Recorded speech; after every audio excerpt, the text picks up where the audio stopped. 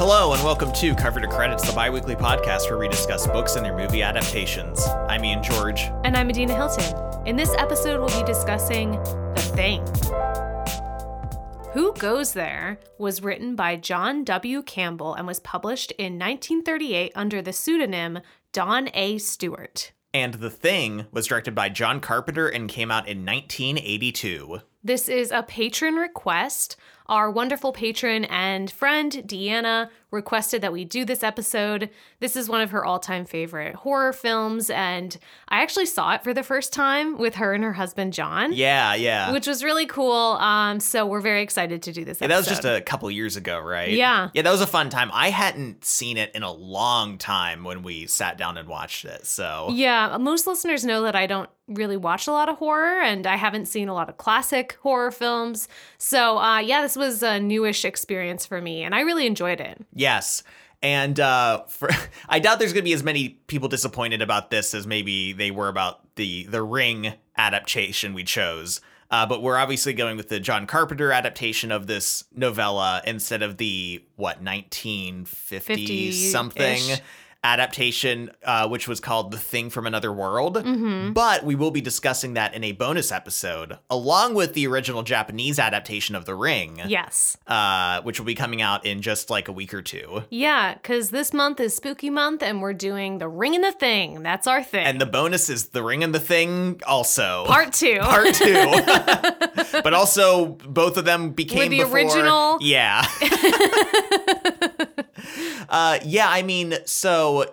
We already said this is a classic horror movie, right? And I think its history is really well known. When it came out, it was a flop. Yeah. And there's a lot of different reasons or people speculating on it. One of the big ones is that E.T. came out just a little bit before this. Like 2 weeks before. Like 2 weeks. And everyone's like, aliens should be nice. We only like nice, cute aliens now. They shouldn't be disgusting monstrosities. We hate you, John Carpenter. And so nobody saw it. It was also critically panned. Like, critics really didn't like it. And it didn't make a lot of money. So negative on all fronts. Across the board, it did terribly, which is so disappointing because John Carpenter has said this is like his favorite of his movies that he's made. Now, obviously, after its home video release, it found kind of a cult following. And now, like, it's kind of had a critical reanalysis where a lot of people really acknowledge and appreciate all the good things about it. Yeah. But it took a while to get to this point. It's really interesting to think about all the things that were working against this movie. Yeah. You know, like you said, E.T. coming out, maybe the cultural attitude of the time. I was reading that some people were saying, because like it was a recession, like people really didn't want something that was like down, depressing, nihilist, like everything is awful, you know? Yeah. See, I think it's funny because you hear a lot of these stories about older movies, right? People hated it when it came out, and then it found more of an audience, right? I feel like we have more the reverse problem now, where a lot of times movies will come out with like really high, like Rotten Tomatoes scores and like are generally really well reviewed. And then like 2 years later, everyone's like, what was that movie? Yeah, we kind of hated that, right? We all hated it. We all agree that we all hated it all along, right? I feel like so we've kind of had a flip of that now. Yeah. Where I feel like generally, at least critics usually agree when a movie is like pretty good, right? Mm-hmm. But a lot of audiences will be like, no, we actually hate this movie that you like. And then everyone's like, yeah, no, we always said that. Yes, we always hated it. Yeah, it's super interesting that this like was just universally hated when it came out, but because now it's so beloved. And even I knew before watching it, like, oh, everybody loves this movie. This is a great film. Yes. So also, all that being said, there's such a like a fan base for this movie. There's been so much that's like been talked about, like behind the scenes stuff. Like there's just a lot of behind the scenes like stories about this movie and the filming of it. Like they filmed on sound stages that were essentially meat lockers that were like freezing all the time. A lot of stuff about the special effects, which we will get into to a degree. All that being said, if we don't mention your favorite fact about this movie or your favorite theory or whatever, I'm sorry. Yeah. Unfortunately, we're comparing the book and the movie, and that's kind of what we do on this podcast. And, there have been so many episodes where we really wanted to get into the nitty-gritty and more of the details of what we loved about the book or the movie, but we just don't have the time. So we're more of the recapping and comparing. I know there's a lot of really cool content out there about this movie, though. So we probably won't mention that, this special effect was achieved by bubble gum. SpaghettiOs. SpaghettiOs. Just kidding. It's not really SpaghettiOs, but this did read blood they splatter use, was actually just SpaghettiOs. KY jelly or something. You did read that? I think so. I'm not shocked. Like, I think that is the fun thing about like special effects is they just are like, oh, this substance is perfect for this thing. Yeah. Right. It's just kind of a figuring it out. But yeah, so probably won't get too much into the background and fun fact details, but we will a little bit, I'm sure. Yeah. Let's start with the movie's opening shots. We see a spaceship. We see a pretty good looking spaceship. Yeah, they're really like letting us know from the beginning that like it's aliens. Yeah, which I was kind of like, how necessary I know, I didn't think it was is that shot of like, you're already in the theater, asses are in seats. Like, you don't have to be like, by the way. Yeah, also it's a remake of The Thing from Another World. It's probably an alien. Probably. So we just get a shot of it crash landing, and then we are now in 1982, even though we don't know when that ship crashed.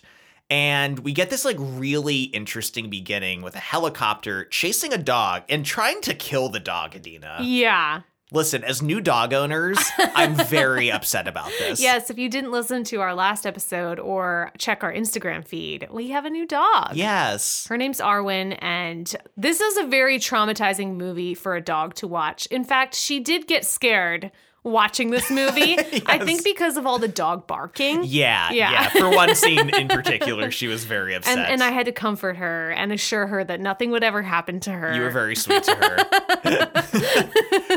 But it's just, the beginning is so like weird. Like, what is the situation, right? Eventually the chopper chases this dog into an American like research compound.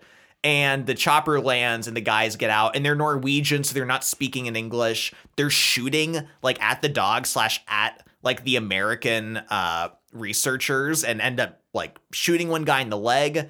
And that's when the one character, Gary, pulls out a pistol and takes a shot and kills the gunman. And also he blew up the helicopter on accident.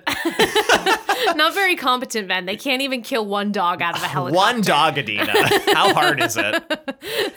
But so they just have this dog now and they're like, what the fuck was that? Yeah. They're very much like, oh, they went stir crazy. We're in Antarctica. Everybody's having a rough time out here. But they're like, we should go to the Norwegian camp and like see what's up. Yes. Right? We're introduced at the beginning to the character of MacReady. Yeah. Who is like classic rugged Kurt Russell, right? Yes. Big beard, kind of long hair. Ian, this man's hat. The hat is absurd. Ian, I want you to make a drawing of him, but with like any like even bigger than it is in the movie. Yes. But like just so ridiculously big. I just couldn't help but think of like a spoof of this movie where just as the scenes continue, the hat keeps growing. Like he can't even get in the helicopter. Or just Photoshop bigger hats on him. Yes. That's what I want. Well, he's got like his hood up of his jacket, but then the hat is on top of the hood. It's so ridiculous. Yeah, it's like some kind of like cowboyish hat. Kind of. I don't even know. More like a Australian hat. That's what it looks like to me. I don't know how to identify hats. I'm not good at classifying hats. It is absurd though. But MacReady is kind of this like rough kind of guy. He's constantly drinking bourbon? Whiskey or bourbon. I don't know the brand very well. J&B or something like that. It begins with him playing a computer at chess. Yeah. Very randomly. And then immediately just gets angry and destroys it. Yeah, dumps his drink in I it. don't know what this is supposed to signify to us because generally chess is meant to show in movies that someone's very smart, right? Yeah. But he loses. Well, but he is a competent character though, right? He doesn't make dumb choices in the movie or anything. No. So what does this reveal about him? I don't know. Also, he's pissy? I guess. Also, I just couldn't help but think, I'm like, why would they lug that computer probably weighs like 500 pounds and it only plays chess. That's its sole purpose. And they're like, you know what? We have to be careful about how much weight we're carrying up to this research facility, but that computer is a necessity. Yeah, and then he loses and is like, oh, I'm just going to pour bourbon in this? Like, save the bourbon, man. You're stuck in Antarctica. Like, how much of this do you have? Yeah, you got to be sparing with it. I don't know why we're ripping on this one scene. It's not. I didn't really. It was a bad scene. I think it was too. Just a weird scene to like introduce his character. Like, yeah, it shows he's kind of like, I don't know, devil may care or kind of like rough in a way, but you could have shown that in better ways. Totally agree. He's a helicopter pilot, though. In the book, the character is a meteorologist, actually. And formerly a doctor, yes, right? Yes. Very weird and interesting backstory. I love that the book describes McGreedy as a bronze man. Only Constantly. bronze. He is solid bronze. Solid if you bronze. think he's being just like figurative with his language, no, you'll start to question yourself because he's constantly like his bronze face, his bronze beard, his bronze hair, the bronze figure, the bronze hands. And I don't, maybe it's because there's so many characters in the book he's trying to like just remind you of who he is. Yeah. I don't know. He's been overly bronzed. But so in the film, you know, they know that these men came from this Norwegian facility. And so they decide to go check out what happened. Yeah. Because they also determined they've only been there for like a little while. So they're like, it'd be weird for someone to go like cabin crazy already. Yeah. And the whole Norwegian camp has been destroyed. It looks like a fire raged through.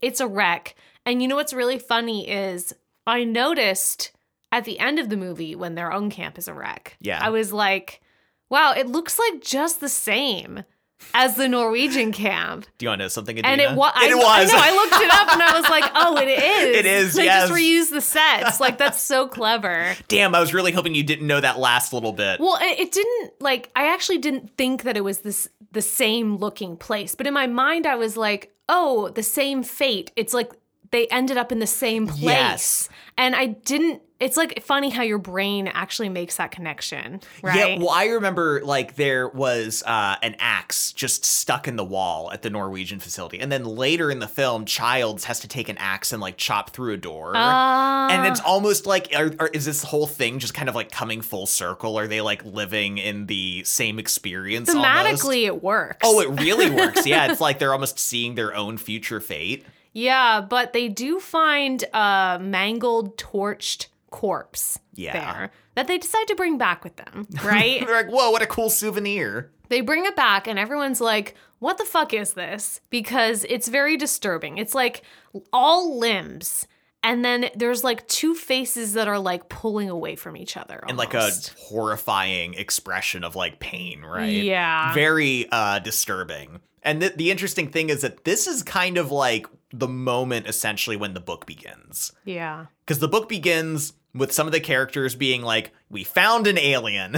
Yeah, they're like, what is this thing in the middle of our camp that's just dripping and smells awful, right? And they're all gathered around and they're kind of debating what to do with it. And McGreedy ends up telling this whole story about how they find it, right? He's like, oh yeah, we had this magnetic disturbance in this area that we followed, and we found a spaceship in the ice. Yeah. And they're like, so, you know, we're going around it, we're exploring it. We try to open it with explosives and end up accidentally exploding the whole ship. In some kind of like weirdly described, it feels like it was like a science fiction-y kind of, I don't know. It was both described in great detail, but then also I was like, I don't quite know what happened. What did I read? And as they're trying to like explore the area, one guy kind of brings his ice axe down into the ice and chops into this corpse. Yes. Right? And they dig it up, they bring it back, and it's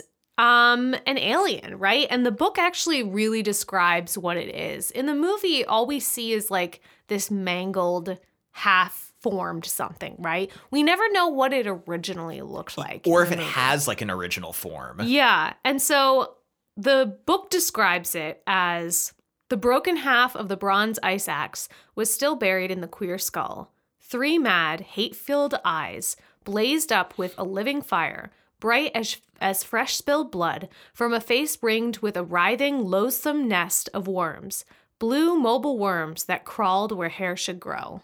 And they speculate, they're like, is this the creature's true form? Or is this like a different alien that it was imitating at one point? Yeah. The aliens on the ship, right? Yeah. Something else that made me laugh too is like the one guy was talking about how evil its eyes are. And the other guy is like, well, I mean, they look evil to us because we have certain ideas in our head, but like maybe all aliens look like this. And he's like, no, it's evil. It's evil, I'm pretty sure. Yeah, and in the book, Blair is also a scientist, same kind of role in the movie.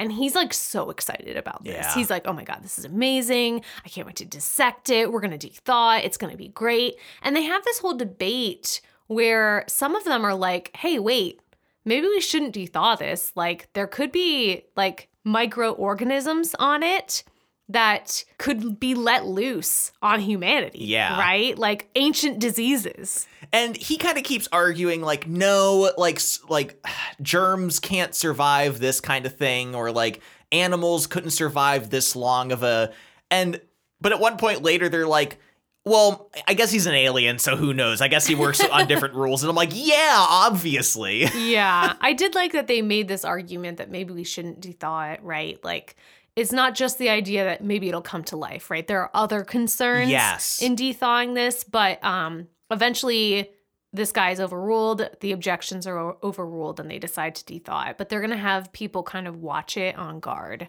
while it de-thaws. Because everyone is understandably very unsettled by very it. unsettled by the eyes. Also, we should mention up top that in the book, there are way more people at this facility, like 70 some. Oh, I think like 30 to 40. Or 30 to, okay. Yeah.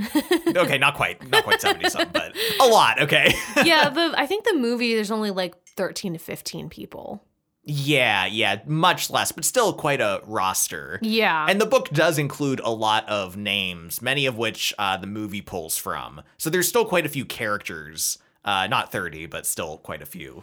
Yeah, it's really interesting, though, that so the book starts with them de-thawing it. And McGrady's like, here's the story of how we found it, and kind of explains it, right? Yeah. We don't actually see the action take place. And somewhat similarly, the movie doesn't show us finding it either. No. But it goes about it in a different way, because we have the Norwegians, finding this, digging it out of the ice.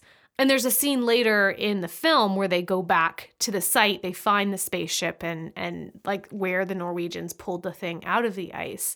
And then they kind of come into the aftermath of whatever happened at this camp. And I guess they did make a movie that's supposed to be the prequel. Yes. With what the Norwegians did. Yeah, I was going to mention this for bonus, but yeah, like in the 2000s at some point they made another movie, which I think is also just called The Thing. No. I hate this. If it's in the same like canon, you have to name it something. You have to call it something else. Yeah. But yeah, that one's about like the Norwegian team that found it. And I think like they kind of like examined like, okay, there's this guy in this chair who like slit his own throat. Like, how did that guy get there? Like, why was this axe in the wall? And they kind of like tried to construct a story around that. Unfortunately, they attempted to do what John Carpenter did with like really wild, like practical special effects to create the monsters. And then basically after they did all the work, the producers were like, oh no, I think this needs to be more modern. Let's do it all CGI. And so they basically had to go back and like paint out all of the work that they put in to do like CGI monsters. That's awful. And I don't think it was like terrible in its execution, but like that impact isn't there that you have with like physical props and monsters and stuff. Yeah. And people were like, we love The Thing for its practical That's effects. the reason like, we what are like you it. doing? Yeah. I just find it interesting that both versions kind of like, we get kind of an explanation of what happens in an interesting way, I think. Yeah. Well, and I love the movie for like kind of creating a mystery around it, right? Like, I think it would have been so much more boring if they went out and just stumbled on an alien. Yeah. And they're like, oh, let's bring it back and everything. Instead, it's like the helicopter scene's weird. And then they go to the camp and they're like, what the fuck happened here? Yeah. Meanwhile, we have the most suspicious dog. Oh my God. The dog acting? The dog acting. Give this dog a dog Oscar. Dog Oscar? Something about this dog's eyes are so unsettling. Yeah. I don't know what it is. But yeah, this dog is really doing the most with the least. just like ominously sitting under pool tables. Just kind of walking down the hallways, looking in this room, looking in that room. We do see the dog go into someone's room, right? Yeah. So we know someone is infected. Something I read about this, which I'm really glad that I read this, is that Carpenter wanted this to be very uncertain, like who was sitting there, because you only see their silhouette. That he got someone to sit there who wasn't one of the characters. Oh, that's smart. To cast the silhouette. So you couldn't like examine There is no answer, Adina. You can't be like, oh, actually, I read in a commentary that it was like such and such sitting there. No, it was like a random dude. Yeah. It might have been someone significant, but not a character. So it's very unclear who this dog encountered and when. That's really cool. I like that. Yeah. So I just want to talk about some of the characters here. Even though in the book there's like 30-some men, we really only get a handful of people that are important, and I just want to mention them. Obviously, we have McGrady. Blair is the scientist. We have Commander Gary, who is the same in the movie as well. And then we have Dr. Copper, also the same name. Yes. We have Kinnear the cook. And then we have Conant, who is the first person who's going to watch the thing, have like a watch.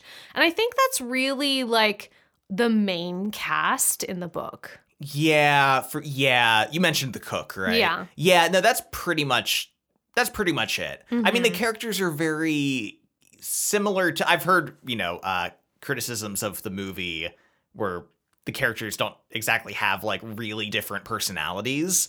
And I think that's even more so in the book to a degree. Yeah. And harder because you don't actually have like a visual face to put with the person. So you're reading these names over and over. It's harder to distinguish for sure. Yeah.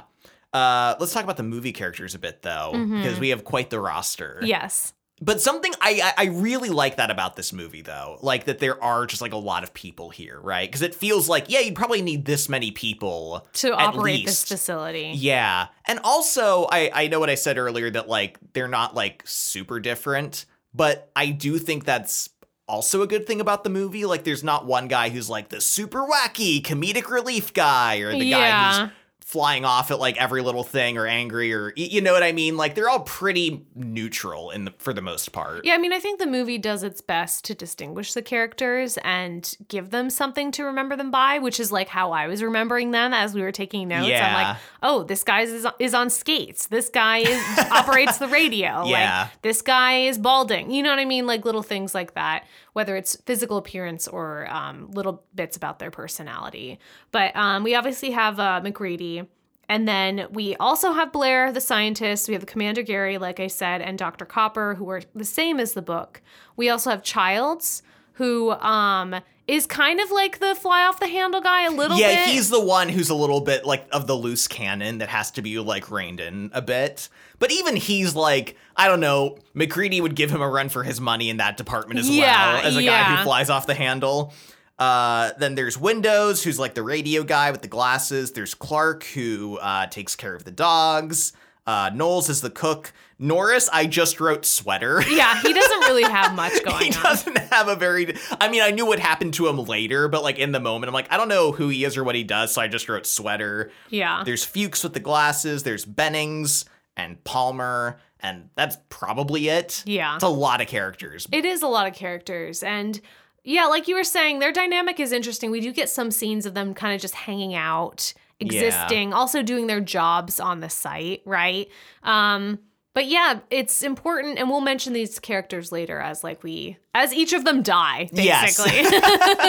Yes. Sometimes I'd be like, when Norris's famous scene comes up, I was like, what's this guy's name? And then they're like, Norris. And I'm like, okay, good. I feel like they're establishing it before it happens. So we talked about the dog in the film that's just roaming around, the dog that the Norwegians were chasing. And Clark, the guy who takes care of the dogs, is like, why don't I just take you into the kennel and introduce you to all the other dogs in a nice little meet and greet? Yeah. This dog so suspiciously lies down in the kennel with the other dogs. This alien isn't good at being a dog. No. He's great at being people. When he needs to be a person, he's like, I know exactly how to act like them. When he's a dog, he's like, I will sit here right in the middle of the room and just draw all kinds of attention to myself and be very awkward. Oh my God. This scene with the dog terrifying. Is so awful. It's Like, it's awful just, like, in the body horror of it, but then also what happens to the other dogs. I know. I feel so bad for the dogs. Oh my gosh. They didn't ask for this, Ian. No. Yeah, the face opening up in a Demogorgon style. Oh my God. Like, obviously, I'm not saying that Stranger Things. Like, Stranger Things was inspired by this so heavily. The way that it opens kind of like in a flower shape is very cool. Also, like, the dog's skull is there, and then it just kind of like falls out, which was like the most disturbing part when that opens up. All the little like tendrils that are like rope-like that come out, and then the squirting. And the squirting was not... They were just spraying that dog with fluids. Yeah, I didn't like the spraying. Aww. The liquids was not... At one point, just huge monster claws just kind of like shoot upwards. They do the great, I think what is just a reversal of footage where like it looks like the tendrils are wrapping around a dog when they probably had them wrapped up and just pulled them away. Yeah. But like the effect is so good. It is. I mean, as an introduction to what the thing is, this is just such a remarkable moment. I know. And the book describes the thing in a similar way at points, where it'll just be like, oh, and then it had like talons, and then it was like these kind of components, right? And like the movie just captures that so well. Like at one point, there's just like an eyeball just like on it, and parts just opening up and other parts just coming out, and you're like, what the fuck is this? Yeah, where is it going? What is it doing? Which way will it spray next? Does it have a plan here? Like, where's this going? Come on. Yeah. But all of the commotion of this horrible transformation brings a lot of the guys, or at least brings Clark back, and then he gets other guys, and he's like, yeah, we need to like get a flamethrower. Yes. And so they come in and they end up torching it with the flamethrower and killing it. Unfortunately, they couldn't save most of the dogs. Yeah. I think some of them survive because they get killed later. They get killed later, yeah. The dogs do not make it, unfortunately. No, this is not a good dog movie. No. But after this incident, they decide to watch some video footage that they found at the Norwegian base. And they're like, oh, they found an alien spaceship. Yeah. And then they actually go and investigate the site. And we get a really cool matte painting of the spaceship in the ice. It's really well done. And I'm like the integration of like them kind of scaling or rappelling down like the cliffs and everything. They don't really find out much information by going to this location. They do see a very square cut out in the ice where obviously they the Norwegians pulled out the alien. I trust that they could have like connected points A and B of like, oh, this is maybe probably an alien. Yeah. But still, like you said, the matte painting and just the scene in general is very atmospheric. You know what this kind of reminded me of in a lot of ways? Alien. Oh, yeah. Like them going in and finding this alien ship. Oh, yeah. Yeah, you're right. And then kind of ending up bringing something back, right? I did read some of the critical reviews of when this movie first came out, kind of compared it to Alien, but like in a negative, like, oh, this is like trying to be an alien. Well, and a similar body horror thing, right? It kind that's of like true. Taking over and exploding your body in various ways. Yeah. It is very different though, and I think they're really good in different ways. But I was just thinking of like that spaceship when they actually got to go inside it in Alien and how cool that was. Yeah, like the horseshoe one. Yeah. Yeah, it's a really iconic scene. Mm-hmm. Let's go back to the book here. So they are thawing the alien popsicle that they found, and Conant is put in charge of watching it. He had one job, Adina. One job. Well, and the book specifically tells us that the thing starts twitching, right? Yeah. It starts moving. And then Conant describes like checking on it, but then like not quite remembering what's going on. Yeah. And then next thing we know, Conant is up and about yelling, oh my God, it escaped. Like I was supposed to be watching it. I fell asleep. It's gone. Yes. Right. And everyone's like, what the fuck, Conant? Like you fell asleep. This is unacceptable. Then they hear a commotion in the kennels and they're like, oh my God, the dogs. And so they go after it. And they kind of, it's interesting because the base camp in the book is described as like a series of buildings, but connected by tunnel passageways. So it feels like more enclosed and more kind of claustrophobic in a way. Like a lot of parts are described as them like rounding these bends in the tunnels to like go to a different building. And they're going to check on the dogs. They round the bend, and oh my God, it's the alien. But like, I kind of don't even remember exactly how it's like described, but it's kind of that process of like it's digesting a dog and kind of like assimilating into it. One of the dogs is half digested.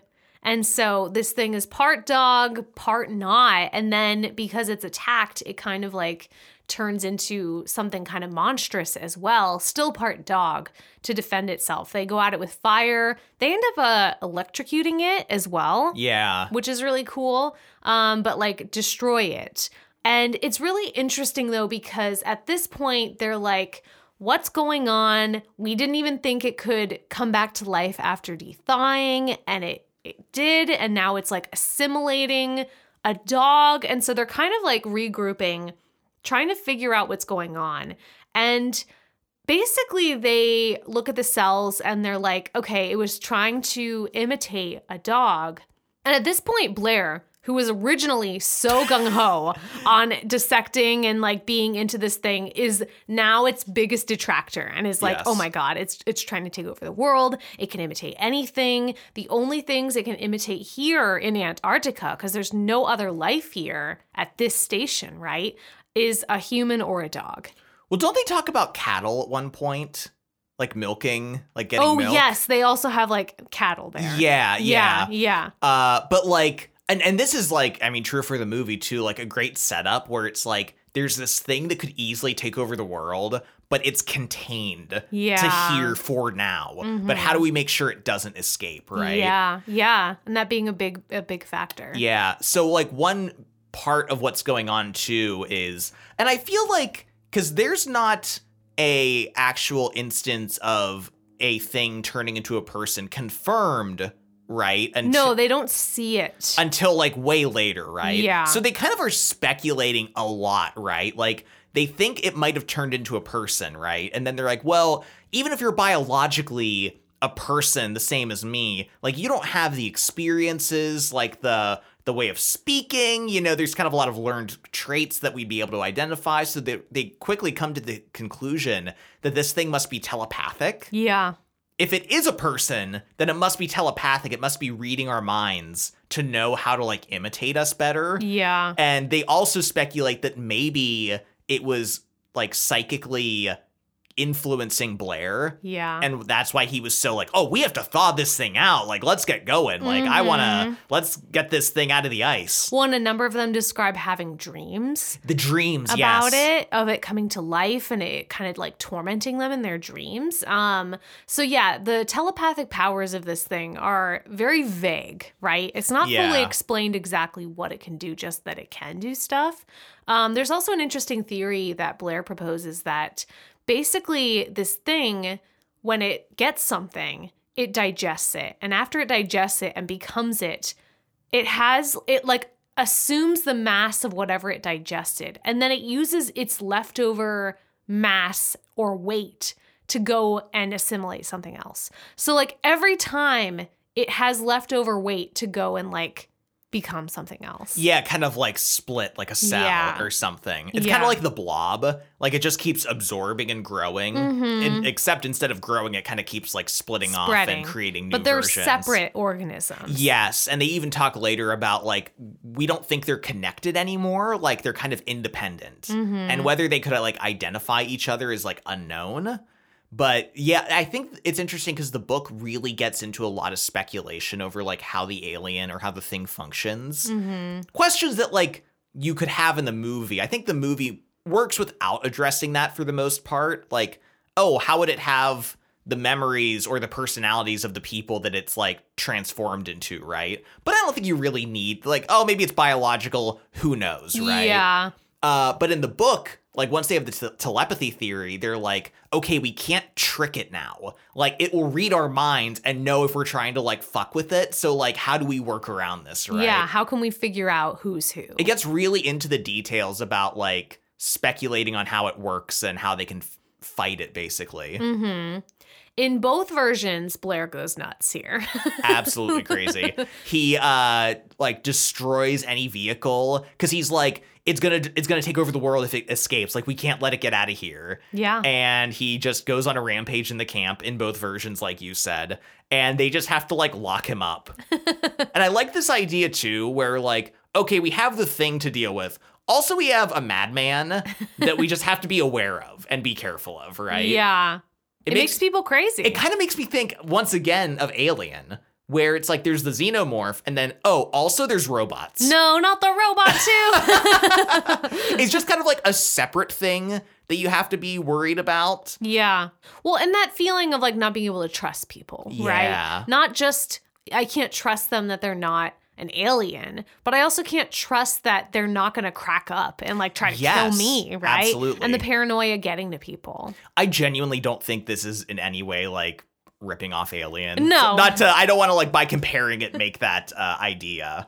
Let's go back to the movie and let's find out the fate of our friend Bennings. Poor Bennings. He is left alone with the thawing body that they brought back from the camp. So this is interesting and similar to the book, right? Like, they think it's dead and it's not. And it gets Bennings. Windows comes back into the room just long enough to see him like being absorbed. Yeah. In a very horrifying image. But luckily he witnesses that, so he's able to run and warn other people. This scene is so iconic, where they catch Bennings, or what was Bennings, like fleeing outside, and they like circle around him. Yeah. And that slow turn, and his hand isn't formed yet. Yeah. And he just, and he's like, oh, it's so good. It's just like, and the lighting of the flares and like just the way they're blocked in that circle. Mm-hmm. And then they burn him. They torch him. They torch him. Poor Bennings. Poor Bennings. R.I.P. He never had a chance. But yeah, I mean, what a great introduction to like the idea that it can copy people too, like effectively. Yeah, and like you said, we never really see this in the book. Like, we never see like a mid-transformation person. No. And the book just kind of is like, we are trusting that it could turn into a person and we wouldn't know. Yeah. Like, there's no proof of that. Whereas in the movie, there's like, this is the proof. If we hadn't caught him as soon as we did, like, who knows? We probably wouldn't have known who he was. Yeah, exactly. Because they thought that they killed the dog one, right? Yeah. And maybe they would have noticed that the corpse was missing. I don't know. Yeah. Food for thought. Okay, here is where we get into a little bit of something that we don't understand.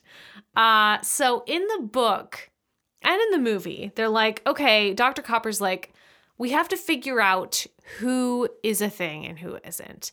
And there's a blood serum test that we can do. And this is basically how I understand it, Ian. It's described in the book, and I've read it several times, and I still don't understand it. I'm just glad that you also didn't understand it, because I was rereading it, and I'm like, I don't know if I'm understanding this. They take human blood. So in the book, Dr. Copper takes blood from himself and Commander Gary. Commander Gary. And they are injecting it into a dog. More dog problematic torture. And this goes on for like a few days. Like, they have to do it, I think, multiple times. And then the end result is when they draw the blood from the dog, it will be immune to human blood. So when they test it with something from like a contaminant from the thing, or from someone who's suspected to be a thing, it will show some kind of reaction. Yeah. They describe like particulates in the serum. Yes. And so they run this test with this human dog blood hybrid that they've created. Which takes like 5 days. Yes. Yeah. And they test it on, is it Connings? Conant, thank you. Now I'm getting the names mixed up. They tested on Conant, who was the guy who was left alone with the alien, who they were like, it's probably him. It's probably him. And the results are negative, that he's not a thing. And they're like, oh, great. Like, everybody's so excited. Yeah, like, run outside, tell everyone. And then Dr. Copper is like, oh my God. And I still don't quite understand how he like realized this. This was the part also I didn't quite get. But he realizes that the dog blood was contaminated with thing DNA or whatever, because either him or Gary, who, contributed the human blood. yes, were already taken over. Mm-hmm. And so the test on Conant was null and void. And also either Copper or Gary is now a thing. Yeah. Yeah. So we have three main suspects here in the book. We have Conant, who was left alone with the thing for a long time. And then we have the two blood samples, right, who have potentially contaminated this test. And at this point, they realize that like all the other dogs are dead, so they can't do more blood tests. They can't do this serum thing anymore, basically. So yeah, it's very confusing. But the thing is, like, if you're the doctor, right, and I'm like, uh-oh, either me or you are a thing. And if he knows it's not him, then it's Gary. Yeah. Like, wouldn't you just kill him? Maybe he would think that people would think he was a thing if he killed him. But wouldn't you know after killing it, like, wouldn't it transform? I Like, don't wouldn't, know. like, the evidence be after you killed it? Yeah. Because the thing is, so we get, the thing is, in the film, we're introduced to this idea of the blood test, the confusing blood test that we don't understand. And they're like, oh no, someone's drained all the blood. We have no blood left to work with. Oh no. And I'm like, this was probably a workaround. Yeah, they're probably like, we cannot explain this to audiences in a way that they will understand. And I was like, thank you. Thank you. But who sabotaged the blood? And in a similar situation, Gary has the key and he only ever gives it to Dr. Copper when he needs access to the fridge. And so one of them destroyed the blood. Yeah. But there is the possibility that someone lifted it off of Gary. He's like, I don't think, but someone could have. So like you wouldn't kill one of them in that situation. Yeah. But it seems like in the book situation, it's like, it's definitely one of you, right? Yeah. Like it's in the blood. Yeah. Yeah, I agree. I mean, I guess they just don't want to start killing indiscriminately. The proof is in the blood pudding, Adina. The blood pudding. That took me a few seconds to come up with that one. Yeah, so, I mean, it's funny that they both come to the same conclusion of, like, one of them is probably the thing. Yeah. Because Commander Gary is implicated in both versions, McCready kind of takes charge here. Yeah. Because nobody really trusts him anymore. And so now McCready's in charge and he's going to try to figure out what to do. I like how in the book they're really like, what do we do now?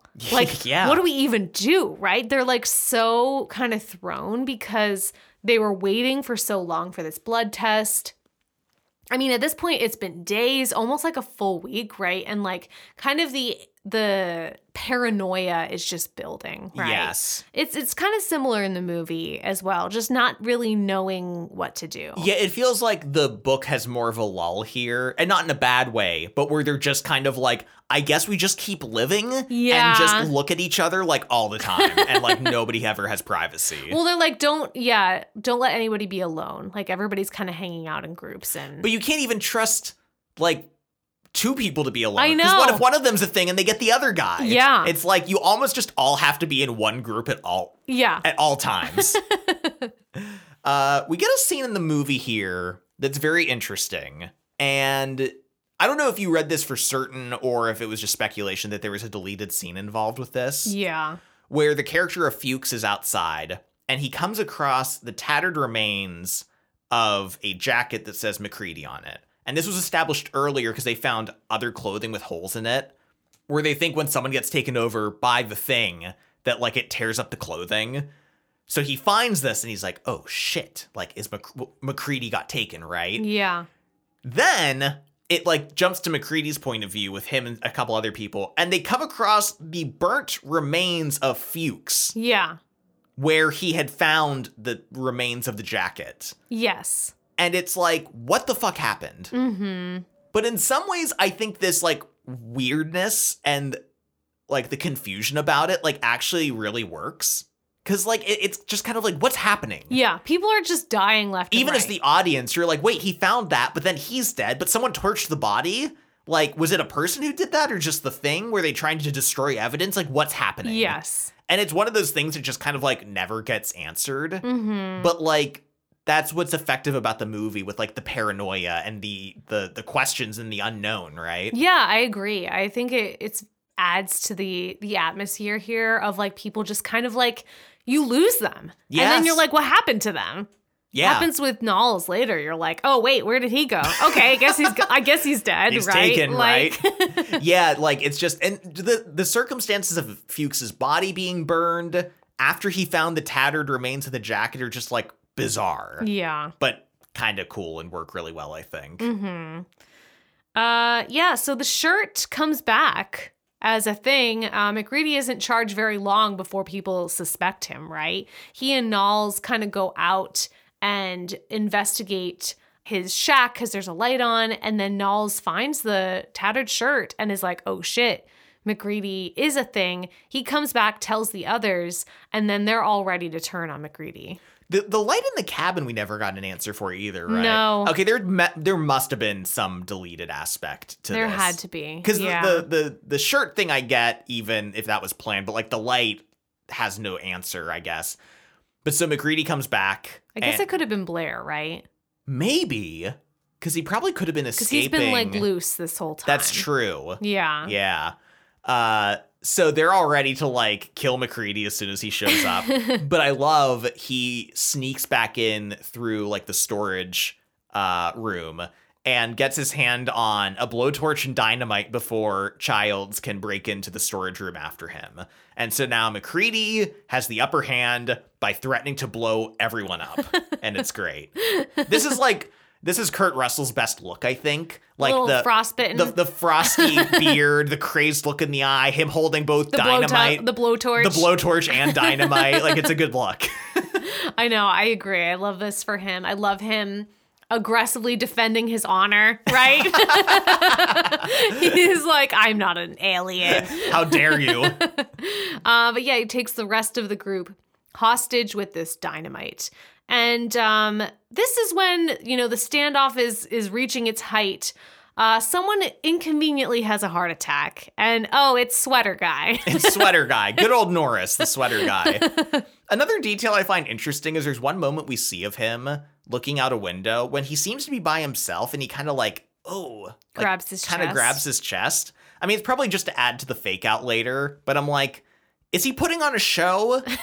Or, like, is he actually experiencing something going wrong? Like, it's kind of interesting to speculate on. Yeah, and this is, he has a heart attack, and poor Dr. Copper is trying to resuscitate him when here comes the bite. Here comes the stomach mouth. The chomp. The big chomp. The big chomp. I mean, yeah, this scare is probably one of the most iconic in the whole movie. Dr. Copper gets both arms like ripped off. This effect is so good, and yet there's a sound effect mixed into this when his arms pull away that sounds like a Nickelodeon like bloop, like I missed that. of like a weird cartoonish sound effect mixed in with it. Oh my gosh, I totally missed that. Yeah, so the doc is killed. Yeah, I just love that his like chest turns into a mouth. Like It's so unsettling. I actually read that they did this with someone who had lost their arms. A double amputee. Yeah. And they actually just, for one of the wide shots, when you see his arms and his face contorted like in pain and he's kind of like turning away, that's just a rubber mask they put on. Oh, wow. The double amputee. But it's a wide shot to begin with, and you're looking at his stump arms that like you don't even like notice like, oh, that's a man in a rubber mask. That's really crazy. And yeah, this scene was like, I forgot that this happened. You gasped. And I was like, it like seriously scared me so much, even though I've already seen this movie. But I was like, oh my God. And this is also one of the most iconic moments in the movie. This weird part of Norris's body shoots up and kind of like clings to the ceiling, and it looks like a spider with his face on. McReady comes in with the blowtorch and starts lighting it on fire. As he's on fire, like the head and the tongue is like lolling out, and it just slowly pulls away. Melts away. From the body. One fact I wanted to look up that I think I've read before, and maybe a listener can confirm or deny this. I think they set up this effect at one point because they're burning like a whole body. I think they fucked it up and like ruined it. Really? And the special effects artist had to like remake the whole body. Oh like my to gosh. redo the scene. I think anyway. But like there's like the special effects stuff in this movie is legendary. And the head of it was a man named Rob Bottin, who was only 22 years old, Adina. Oh my God. And he was put in charge of the whole show. Wow. There was another really famous special effects artist who was also involved, and he helped out with like some of the like, I think the dog scene in particular. But Rob Bottin was like the guy. And like he was under so many constraints and like time constraints. And like apparently when the movie was done filming, he had to be put in the hospital for like exhaustion and pneumonia. Oh my God. So like it really took a toll on him. Wow. But I mean, like these effects are still like legendary and just so well done. Like this head separation. Oh my God. This is one of the best fake heads I've ever seen in a movie. It's really good. Like when it's on the ground and like the tendril shoots out and it starts like pulling itself and like the jaw is still working.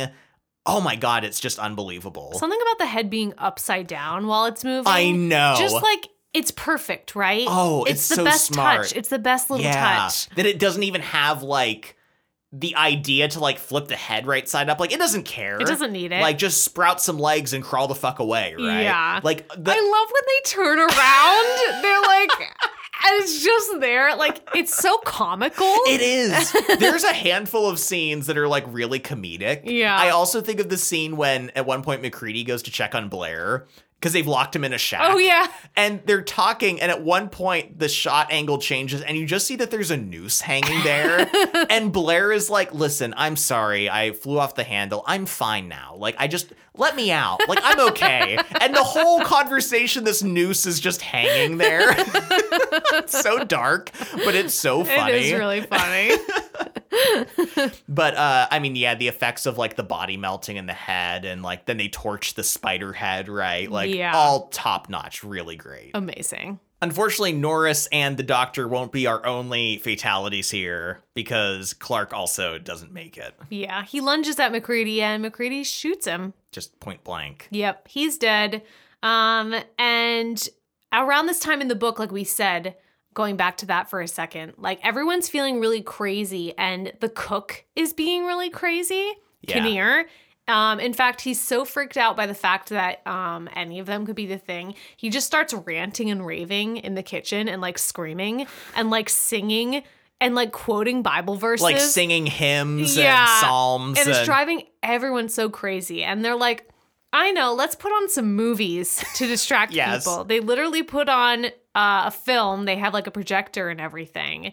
And then while they're watching a movie, someone sneaks off and kills the cook. Yeah, because they find that like, I don't know if they just gave the cook a knife and he just naturally did what he wanted to with it, or if like they actually murdered him.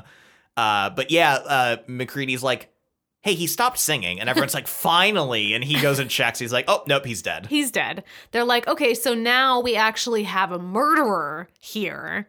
Yes. Like, along with everything else that's going on. Yeah, that's what's so good about this story, though, is like, there's a monster, but there's also a person who's crazy, and then just maybe a murderer, right? Like, there's so many elements at play. They do, however, electrocute the body just to be safe. And when they do, they find out that it's a thing. Yeah. Yeah. And so they're like, oh, wait, just kidding. No one's a murderer anymore. Oh, good guy. You got off on a technicality. Yeah. Well done. Well, and I love, too, later when they're talking about the thing impersonating people. They were like, he impersonated Kinner having a mental breakdown. Yeah, and singing the Psalms. Yeah. Like, not only did he impersonate him well, but, like, having a breakdown. Like, this thing is, like, so getting in our heads. Smart and intuitive and, like, so dangerous, right? Mm-hmm. Yeah, really, really crazy. Luckily, in both the book and the movie at this time, McCready figures out that we can do a different blood test, a much simpler and easier to understand blood test. Yes.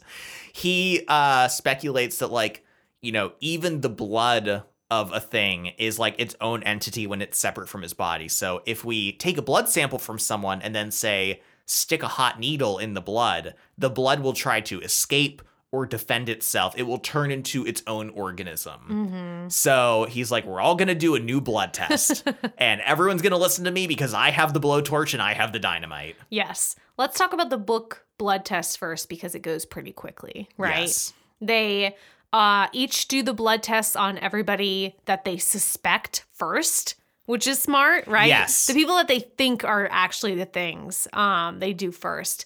And they find out that Conant and Commander Gary are both things. I love this part because Conant, like, and as soon as they go to test the blood, Conant just like, "Ugh!" and like attacks them and they have to like kill him immediately. And Gary's like, oh my God, Conant was a thing? Like, I've known him for so long, like, and I couldn't even tell. And then they're like, okay, Gary, let's check you. And then he's like, "Ugh!" and then he like transforms also.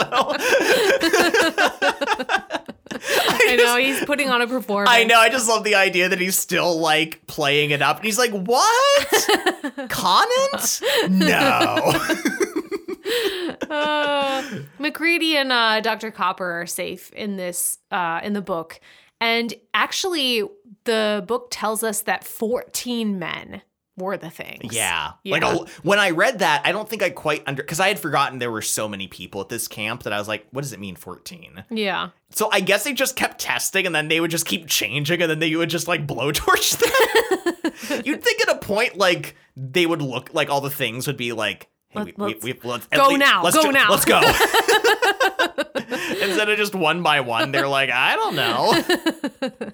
Yeah, but like out of 30 something, I mean, that's almost half, right? It was working its way through them. It was, which is like really interesting to kind of see the results of that. Yeah.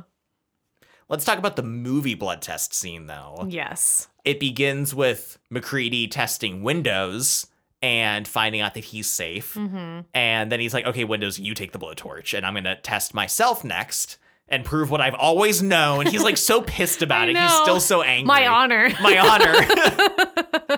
And he's apparently not. But I like at this point, it's still just a theory, right? Until they've found a thing, like this is still just theoretically this should work. And they test the corpses of Dr. Copper and Clark, the dog handler. Which Clark, who had attacked McCready with a knife, was a human. Yeah. And I like Childs is like, hey, you're a murderer now. And I like that moral gray zone, right? That McCready just shot a man down. Yeah. You know? I mean, he did attack him, It right? was in self-defense. Yeah, but he killed a human, right? And poor Clark, who just liked the animals and all the dogs died and he was really upset because Blair killed them all. I know. It was very upsetting. It's very sad. Yeah. Then I love the way this plays it off because then he's about to test Palmer's blood. And I think he's still kind of like going back and forth with Childs. Yeah. And he's like, oh, like, I can't wait to get to yours and like see what's really going on with you, blah, blah, blah. And he's like not even paying attention.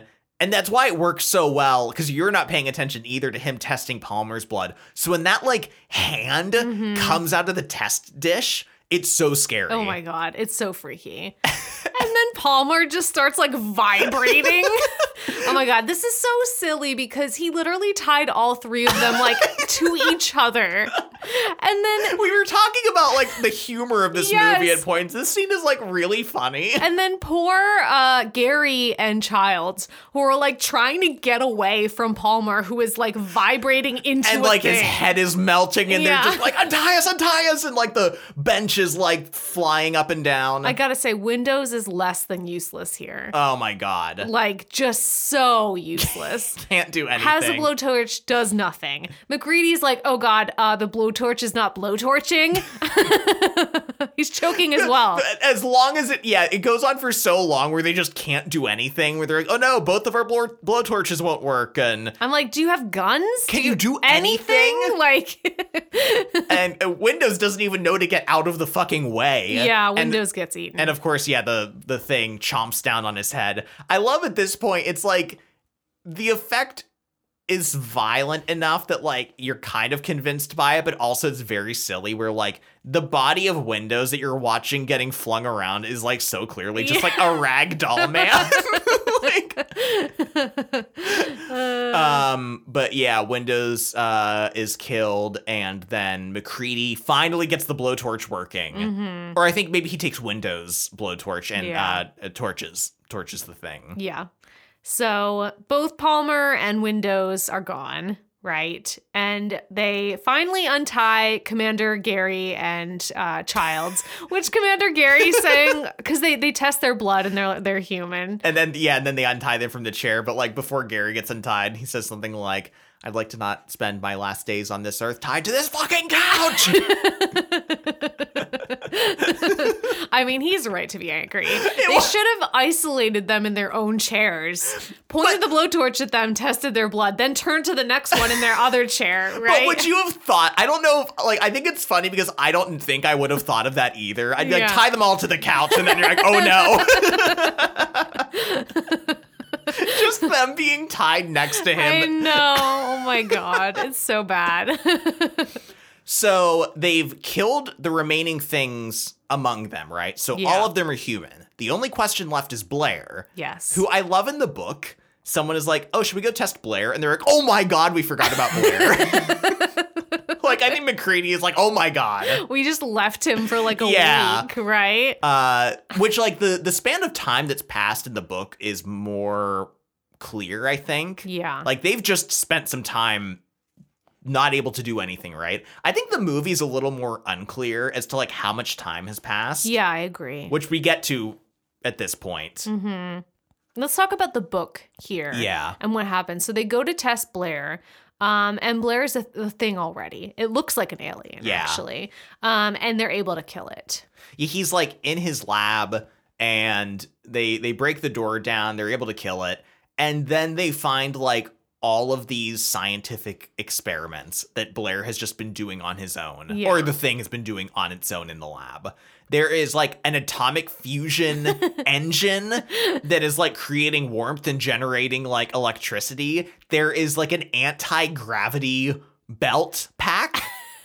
It's really wacky. Yeah, it's super advanced. It was apparently enacting its escape plan, right? Yes. Trying to get out of there. And in fact, before they confront Blair, they see a bird fly by. Yeah. Like one of those big seabirds. And they shoot at it because they're trying to get it away because they're like, if the thing gets to be a bird, the world is fucked. Yeah, it'll just get away and we're done for. So they shoot the bird. I forget if the bird flies off or if it does fly off. Okay, so I like that that's even still ambiguous. Yeah, like they're pretty certain they're like, this thing was inventing like a jetpack to fucking escape. Yeah. Like I don't think he could turn into a bird or was caring about trying to do that. Yeah. So they're like, we're pretty sure that bird wasn't a thing.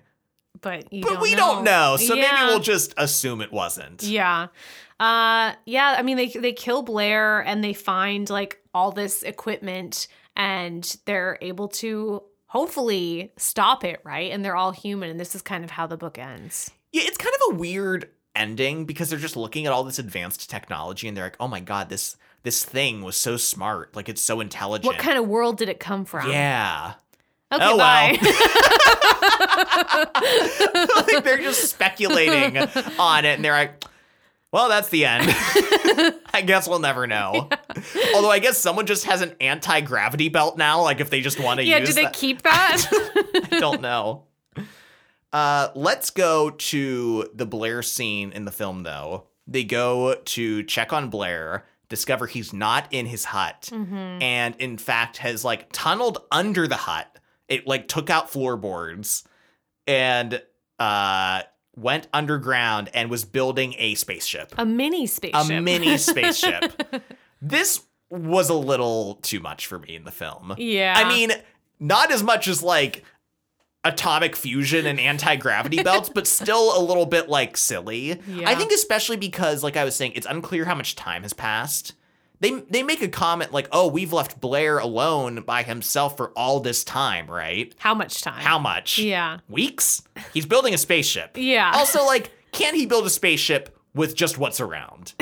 Like, that's the thing. It's like, and the same with the book, right? Like, I don't doubt the intelligence of this creature, but there is a thing as, like, resources. Yeah. Like, what resources do you have? Mm-hmm. No matter how smart you are, you can't just build, like, an atomic fusion reactor out of, like, a Coke bottle and Well, just because your civilization is capable of that, does that mean that the ordinary layperson in that civilization can do that? Right? Like, our civilization has created amazing discoveries. Yeah. If I was stranded somewhere, I couldn't build shit, right? I don't know how to do anything,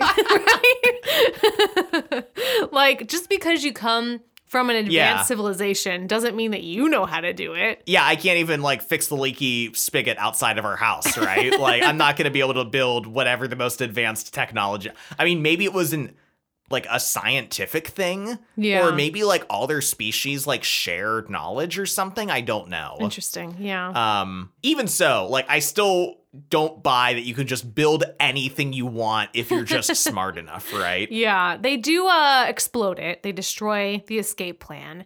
And as they're kind of trying to track down Blair again, they realize that the generator has been destroyed. Yes. So they're going to run out of power, and this is a death sentence for them. And I like that they kind of acknowledge this in the movie. Yeah, they're like, this is a suicide mission now, right? Yeah. Here's the thing, though. They were like, its plan is to freeze itself. It can survive, as we know, being frozen, and it will wait until a rescue team comes, and then it can unthaw and then, like, take over, right? Yeah. So they're like, so let's heat things up.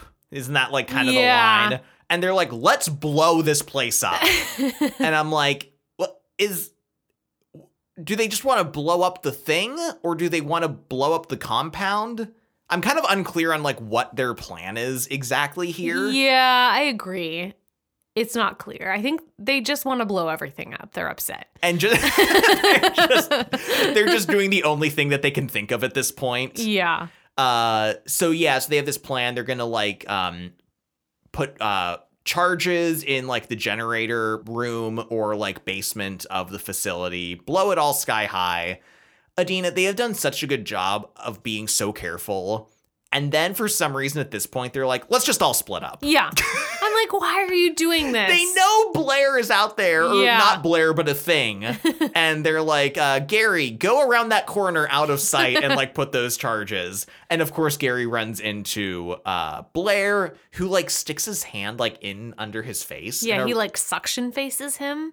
Really? Not good. I thought it worked. It was a cool effect. Oh, yeah, I say not good, not like it's a bad effect, like, oh, upsetting. Yes. I mean, kind of seeing how he can kind of like fuse into another creature, right? Yeah. And then Knowles is like, what's going on over there? Let me just go walk out of sight real quick. And then we never see him again. And then, of course, McCready is like, hey, where is everyone? Uh-oh, I'm by myself. Yeah, Childs, like, ran out earlier. And you're like, what? Why is nobody cooperating? No one is staying in their spot, right? Like, everyone just stay in a unit. Yeah. Of course, this is, like, when the thing kind of, like, I love it's, like, under the floor. Yeah. And, like, kind of rushes at McCready and knocks him away, but he manages to light dynamite, says, well, fuck you too, in a great, like a really, it's such a great line, because it's like, it's almost like he was trying to think of something more clever to say. And just resorted to it. He's like, yeah, well, just whatever. Fuck off. And manages to blow the whole facility up, right? Mm-hmm. And then we get him kind of like wandering around the wreckage, and who shows up but Childs? Yeah. He's like, where were you? Oh, he thought he saw Blair, and he chased after him. Mm-hmm. And kind of got lost in the storm and came back. And of course, they're like, are you a thing? Are you a thing? Are you a thing? Are you a thing? Are you? But like, they're so chill about it. Like, McCready's just so tired. He says something like, if either of us had a surprise for the other, we were too tired to do much about it. Mm-hmm. And there's kind of this, I just love the tension of this scene. I mean, they're both kind of like, I hate to use this word, but like the alpha males of the group in a way. And they're both just kind of like sizing each other up here and trying to like determine like what's going on. And McCready just says, let's just wait a while. And then the movie just ends. They share some whiskey. Yeah, they pass some whiskey. Yeah. A lot of the speculation of this movie relates to this scene because everyone wants to know who's a thing. And John Carpenter has actually spoken on this, and there is one very big giveaway that I did notice. And that is you can very clearly see McCready's breath in the cold when he's breathing, and you can't really see Child's breath at all. And it's very accentuated. Like, McCready's, like, backlit, so every breath he takes is, like, this really, like, cartoon speech bubble, like, puff of smoke. Yeah. And McCready and Child's, like, you can't see anything. So, like, that is a very noticeable contrast. I don't like giving this an answer. Yeah, I don't think it's meant to. Also, I think it's worth noting, I was reading that there were multiple endings that were made for this movie because test audiences did not react well to this film, Ian. Yeah. They kind of knew that it was kind of a lot for people to take in. There was one ending where McCready, like, escapes and, like, I think is free. There's another ending where McCready is the thing. So I think, like, a lot was on the table, right? Yeah. And so the end result, I think, falls very perfectly in, like, well, who knows? And I love that. Like, I get so frustrated when people try to, like, answer these questions. And also, I don't like directors answering them either, right? Like, it makes me think of the end of Inception. And everyone's like, Christopher Nolan, tell us, was he in a dream the whole time or wasn't he? And, like, the point is you're not supposed to know. That is the point. I made it that way on purpose. I didn't just cut the movie too early at the end and, like, leave it. Like, I didn't film a whole scene I forgot to include. Oops, I forgot. Like, oh, what about that one scene? Oh, well. It's one thing where, like, if someone was planning for a sequel and then the sequel didn't get made and they're like, okay, I'll just tell you, right? Yeah. That happened with the Midnight Club, right? Yes. Where there was supposed to be another season and it didn't happen. So Mike Flanagan was like, okay, here's the answer to these questions. Yeah, right? These were just my plans. No, someone made this and they made it so it would be like this. So and it's okay to have fan theories and to be like, this is my theory, right? But we also can live with uncertainty, right? We are allowed to live with that. Ambiguous ending. I just don't like the idea that, like, there is an answer and, like, it's there if you look close enough, and if you don't get it, like, you're wrong, right? I find that frustrating, kind of, like, oftentimes missing the whole point. I don't know how intentional the breath thing was. Like, the quote I read from John Carpenter made it sound like he did it intentionally. And it does feel very, like, kind of accentuated and obvious. But also, it could have been an accident. Maybe just the way they lit it made it real obvious when McCready was breathing and when Childs wasn't, or when he was or not. So, but I really do like how kind of like it's this quiet standoff at the end. And so ambiguous about, like, what are they going to do? Are they even going to attack each other? Are they just going to let themselves freeze to death? Yeah. Like, It's not even like, oh, who's a thing and who isn't? It's just kind of like an interesting, like, I mean, they could both be human, just not trusting each other anymore. Yeah. You know? And does it matter? Like, they're going to die anyway.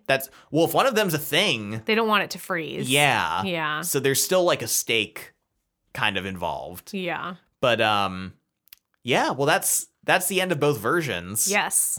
I do want to take a moment and talk about the author of the book a little bit. Ooh, yes. Because, I mean, this book, or this novella, right, was published in 1938. That's fucking crazy. Yeah, I mean, this guy, John W. Campbell, was like a pioneer in science fiction. Yeah. And he wrote like a ton of short stories, I think maybe a few novels as well, and ended up becoming like the editor of a really famous science fiction magazine. Okay. And ended up kind of like promoting the careers of a lot of really well-known science fiction writers like Asimov. Yeah, I mean, I know like a lot of science fiction writers begin with like publishing short stories and like, you know, publications and magazines and things like that. So yeah. And so, I mean, he was hugely influential, not just with his own writing, but kind of shaping the science fiction genre by being this editor, right? And like he was heavily involved in the stories that were submitted and like was very picky about what he allowed into the magazine and kind of like shaped a lot of young writers. And also was probably one of the worst people to ever exist. Oh, no.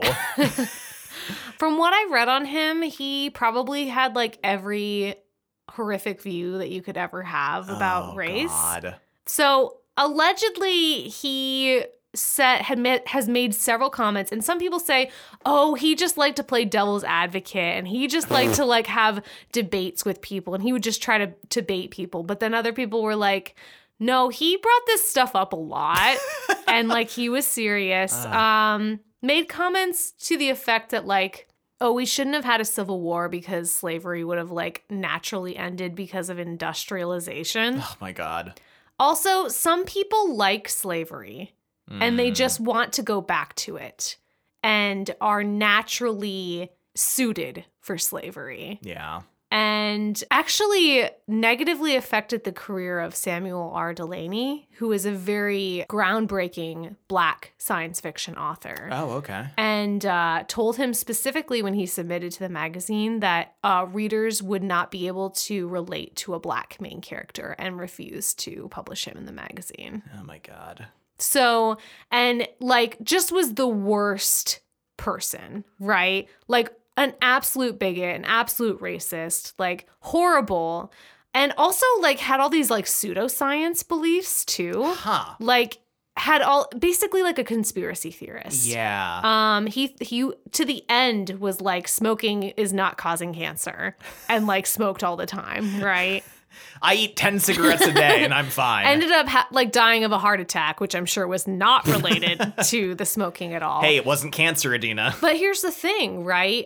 You can say like, okay, whatever, he had these beliefs and like, you know, maybe he was an odious person, but he had all these like influential works and look at his legacy. And I'm like, yeah, look at his legacy, right? We're saying that he shaped the career and the trajectory of the science fiction genre, right? Yeah. But like, what damage did he do, right? Yeah. We know that he denied Samuel R. Delany a place in this magazine.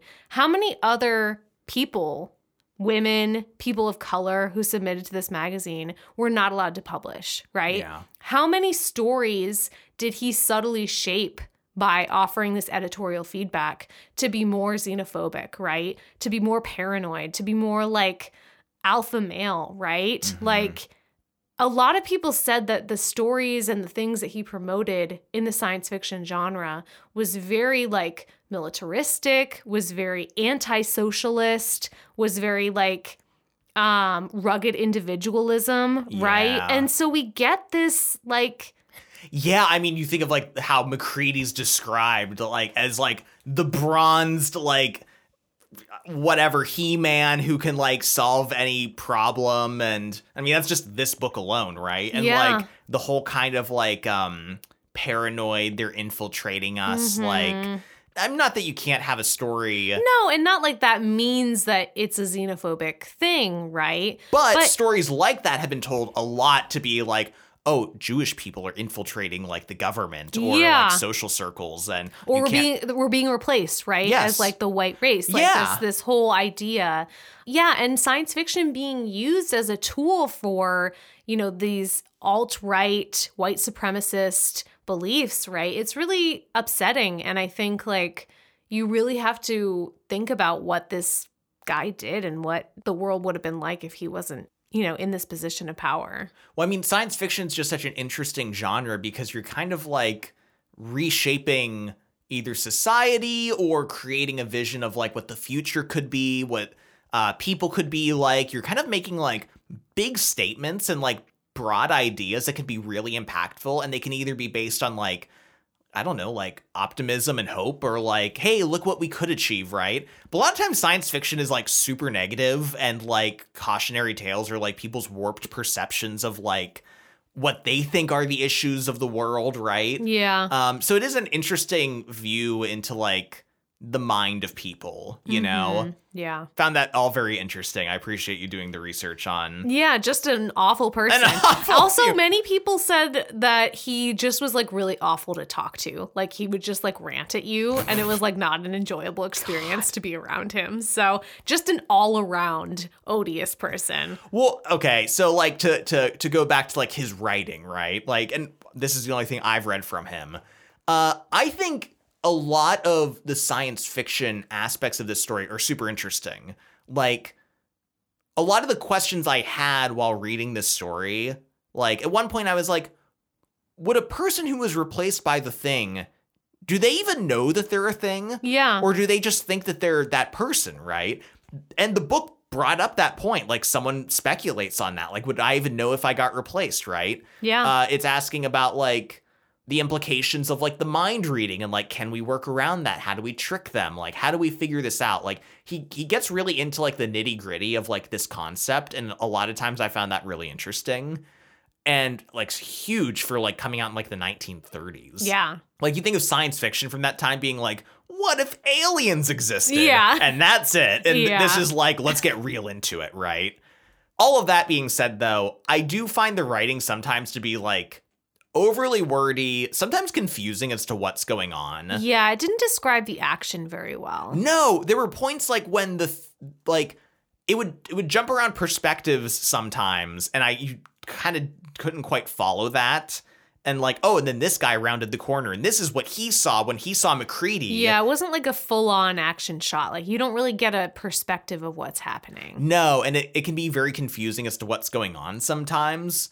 So, like, even though a lot of the ideas were good, and obviously the movie is based on a lot of those ideas, the book didn't totally work for me. No, I agree. And this is obviously leading into a discussion on which is better, right? Yes. And I'm definitely going to say the movie, especially considering the author's background, right? I'm sure, like, everybody has their problems, but this man is probably, we can safely say, a villain. A piece of shit.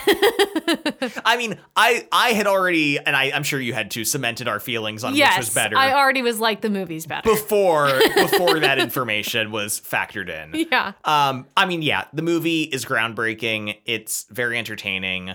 I love that it's just kind of like about this idea and this concept and this situation, and just kind of keeps, like, pushing forward. Like, at one point there were discussions on, like, oh, maybe McCready has this background as, like, a Vietnam War vet who had, like, PTSD and this other stuff happened. And then they were like, nah. Yeah, just forget it. Like, he doesn't need that. Yeah. Like, he's just McCready, you know? Same with all the guys. They're all just dudes, right? And they have personalities to a degree, but, like, it's just, how does this group of men react to this situation, right? Mm-hmm. And, yeah, I mean, it's directed super well, and I'm glad that it has the acclaim that it has now. Yes, I'm glad that public opinion has turned around, for sure, and critical opinion yes. as well. So we both have agreed that the movie is better.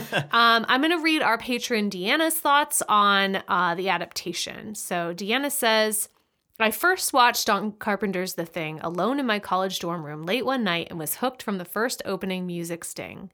It's now one of my all-time favorite comfort horror movies, and I've seen it more times than I can count. It's almost impossible for me to read the novella without picturing the characters and scenes from the film, but even so, the novella certainly stands on its own, and I really enjoy reading it every once in a while and highly recommend fans of the film check it out. While the film is famous for its creature effects depicting the Thing, I think where Who Goes There and the Thing really set themselves apart from other monster and creature feature stories is it's not about the Thing itself. It's all about asking yourself, who goes there? Who's really standing next to you, your friend or an imitation? This constant questioning from both the characters and you as the audience are the true focal point of the story. I believe this especially because it truly doesn't matter who is a thing and who isn't. In the scene where the dog is walking down the hall and walks into a room where we see the silhouette of one of the men, John Carpenter deliberately wanted to keep the identity of the person mysterious, so he didn't use any of the actors to cast the shadow. Ultimately, it doesn't matter in the end. It's all about the questioning and the sense of paranoia and that feeling of isolation around the situation. A great snippet of dialogue from the book showcases this theme. After Dr. Copper has discovered that either he or Gary is a thing, after the human immune test, Copper says, I know I'm human. I can't prove it either. One of us two is a liar, for that test cannot lie, and it says one of us is. I gave proof that the test was wrong, which seems to prove I'm human, and now Gary has given that argument which proves me human, which he, as the monster, should not do. Round and round and round and round. Copper finishes by devolving into roars of maniacal laughter. To me, this is the heart of the story, always asking yourself, who goes there? It's for this reason that I chose the movie as my favorite of two versions. John W. Campbell ends his story with a definite, albeit very close win over the Thing. The men destroy it, humans prevail, and the Thing is no more. The question is answered. The film, after the final battle, still leaves us questioning if either Mac, Childs, both, or neither are the Thing. Once again, proving the heart of the story is not the monster. The final fight is over, the camp destroyed, but we don't end on a final roar or jump scare from the Thing. We end on the quiet, unnerving, paranoid stillness of Childs and McCready sizing each other up, wondering if they are indeed safe if humans won out. This ending for me is what gives the film the edge over the original story. I think that's perfectly said. Yeah. Especially like the description of the ending. She also mentions McCready's hat, so I'm glad we're not the only people who were like, what is up with this hat?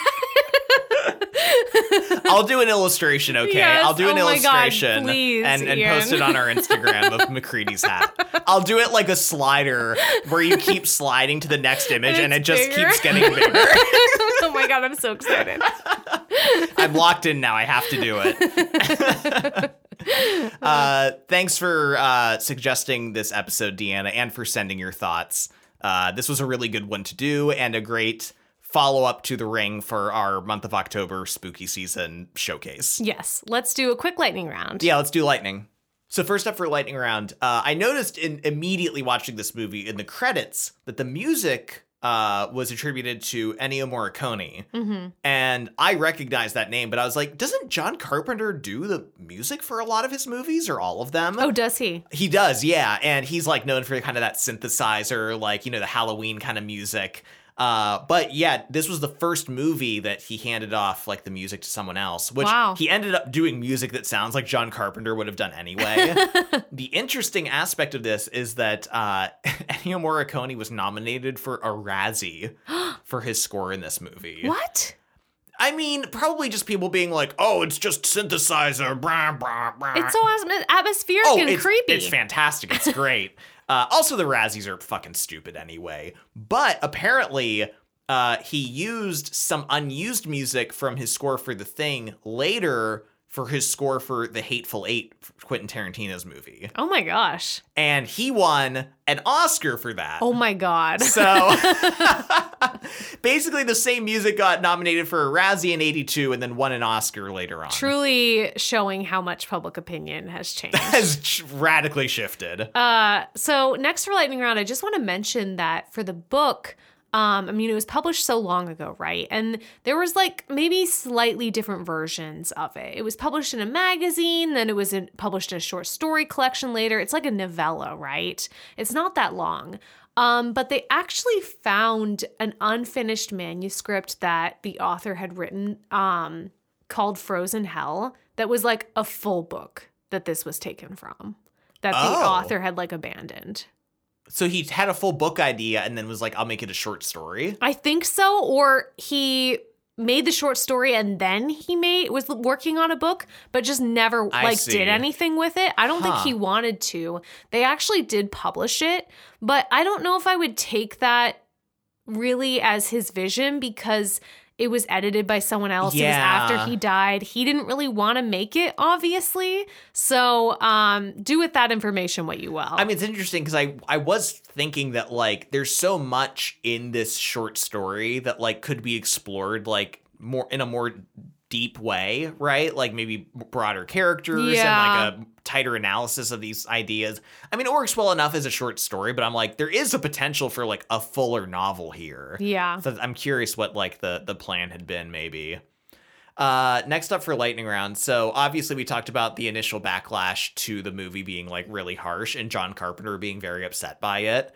But one in particular was pretty bad. And that was from Christian Nibby, who was the director of the original The Thing from Another World. Oh. And he said, if you want blood, go to the slaughterhouse. All in all, it's a terrific commercial for J&B Scotch, which is that scotch that he's drinking the whole movie. That's so funny. I was like, what? Oh my God. What a burn. Yeah. But also kind of true. He is drinking that scotch like the whole movie. It really is some great product placement. It is. It really is. Last for lightning round, I just want to mention McCready dramatically doing his like captain's log on the videotape. Like he's being a drama queen. He's in like a dark room by himself. He's sipping on his scotch, right? Like it's very silly. Yeah, no, it's very very dramatic. He's really soaking up the drama right now. And especially later on when he's like, how dare they think I'm a thing? I know. Well, that's it for Lightning Round, and that's it for this episode. Thank you so much for listening. Once again, a reminder that we are coming out with a bonus episode where we will be talking about The Thing from Another World, the original adaptation of this novella, as well as Ringu, the original adaptation of the book Ring that was later turned into the American The Ring. Yes. So you can get access to that bonus episode coming out soon on our Patreon and tons of other bonus episodes that we've done in the past as well. We appreciate if you could leave us a star rating or review on your app of choice where you listen to us. And you can find us on social media. We're on Instagram, Facebook, etc. And you can find all those links at covertocredits.com. Thanks again for listening to this episode, and we'll see you next time. See you next time. Bye.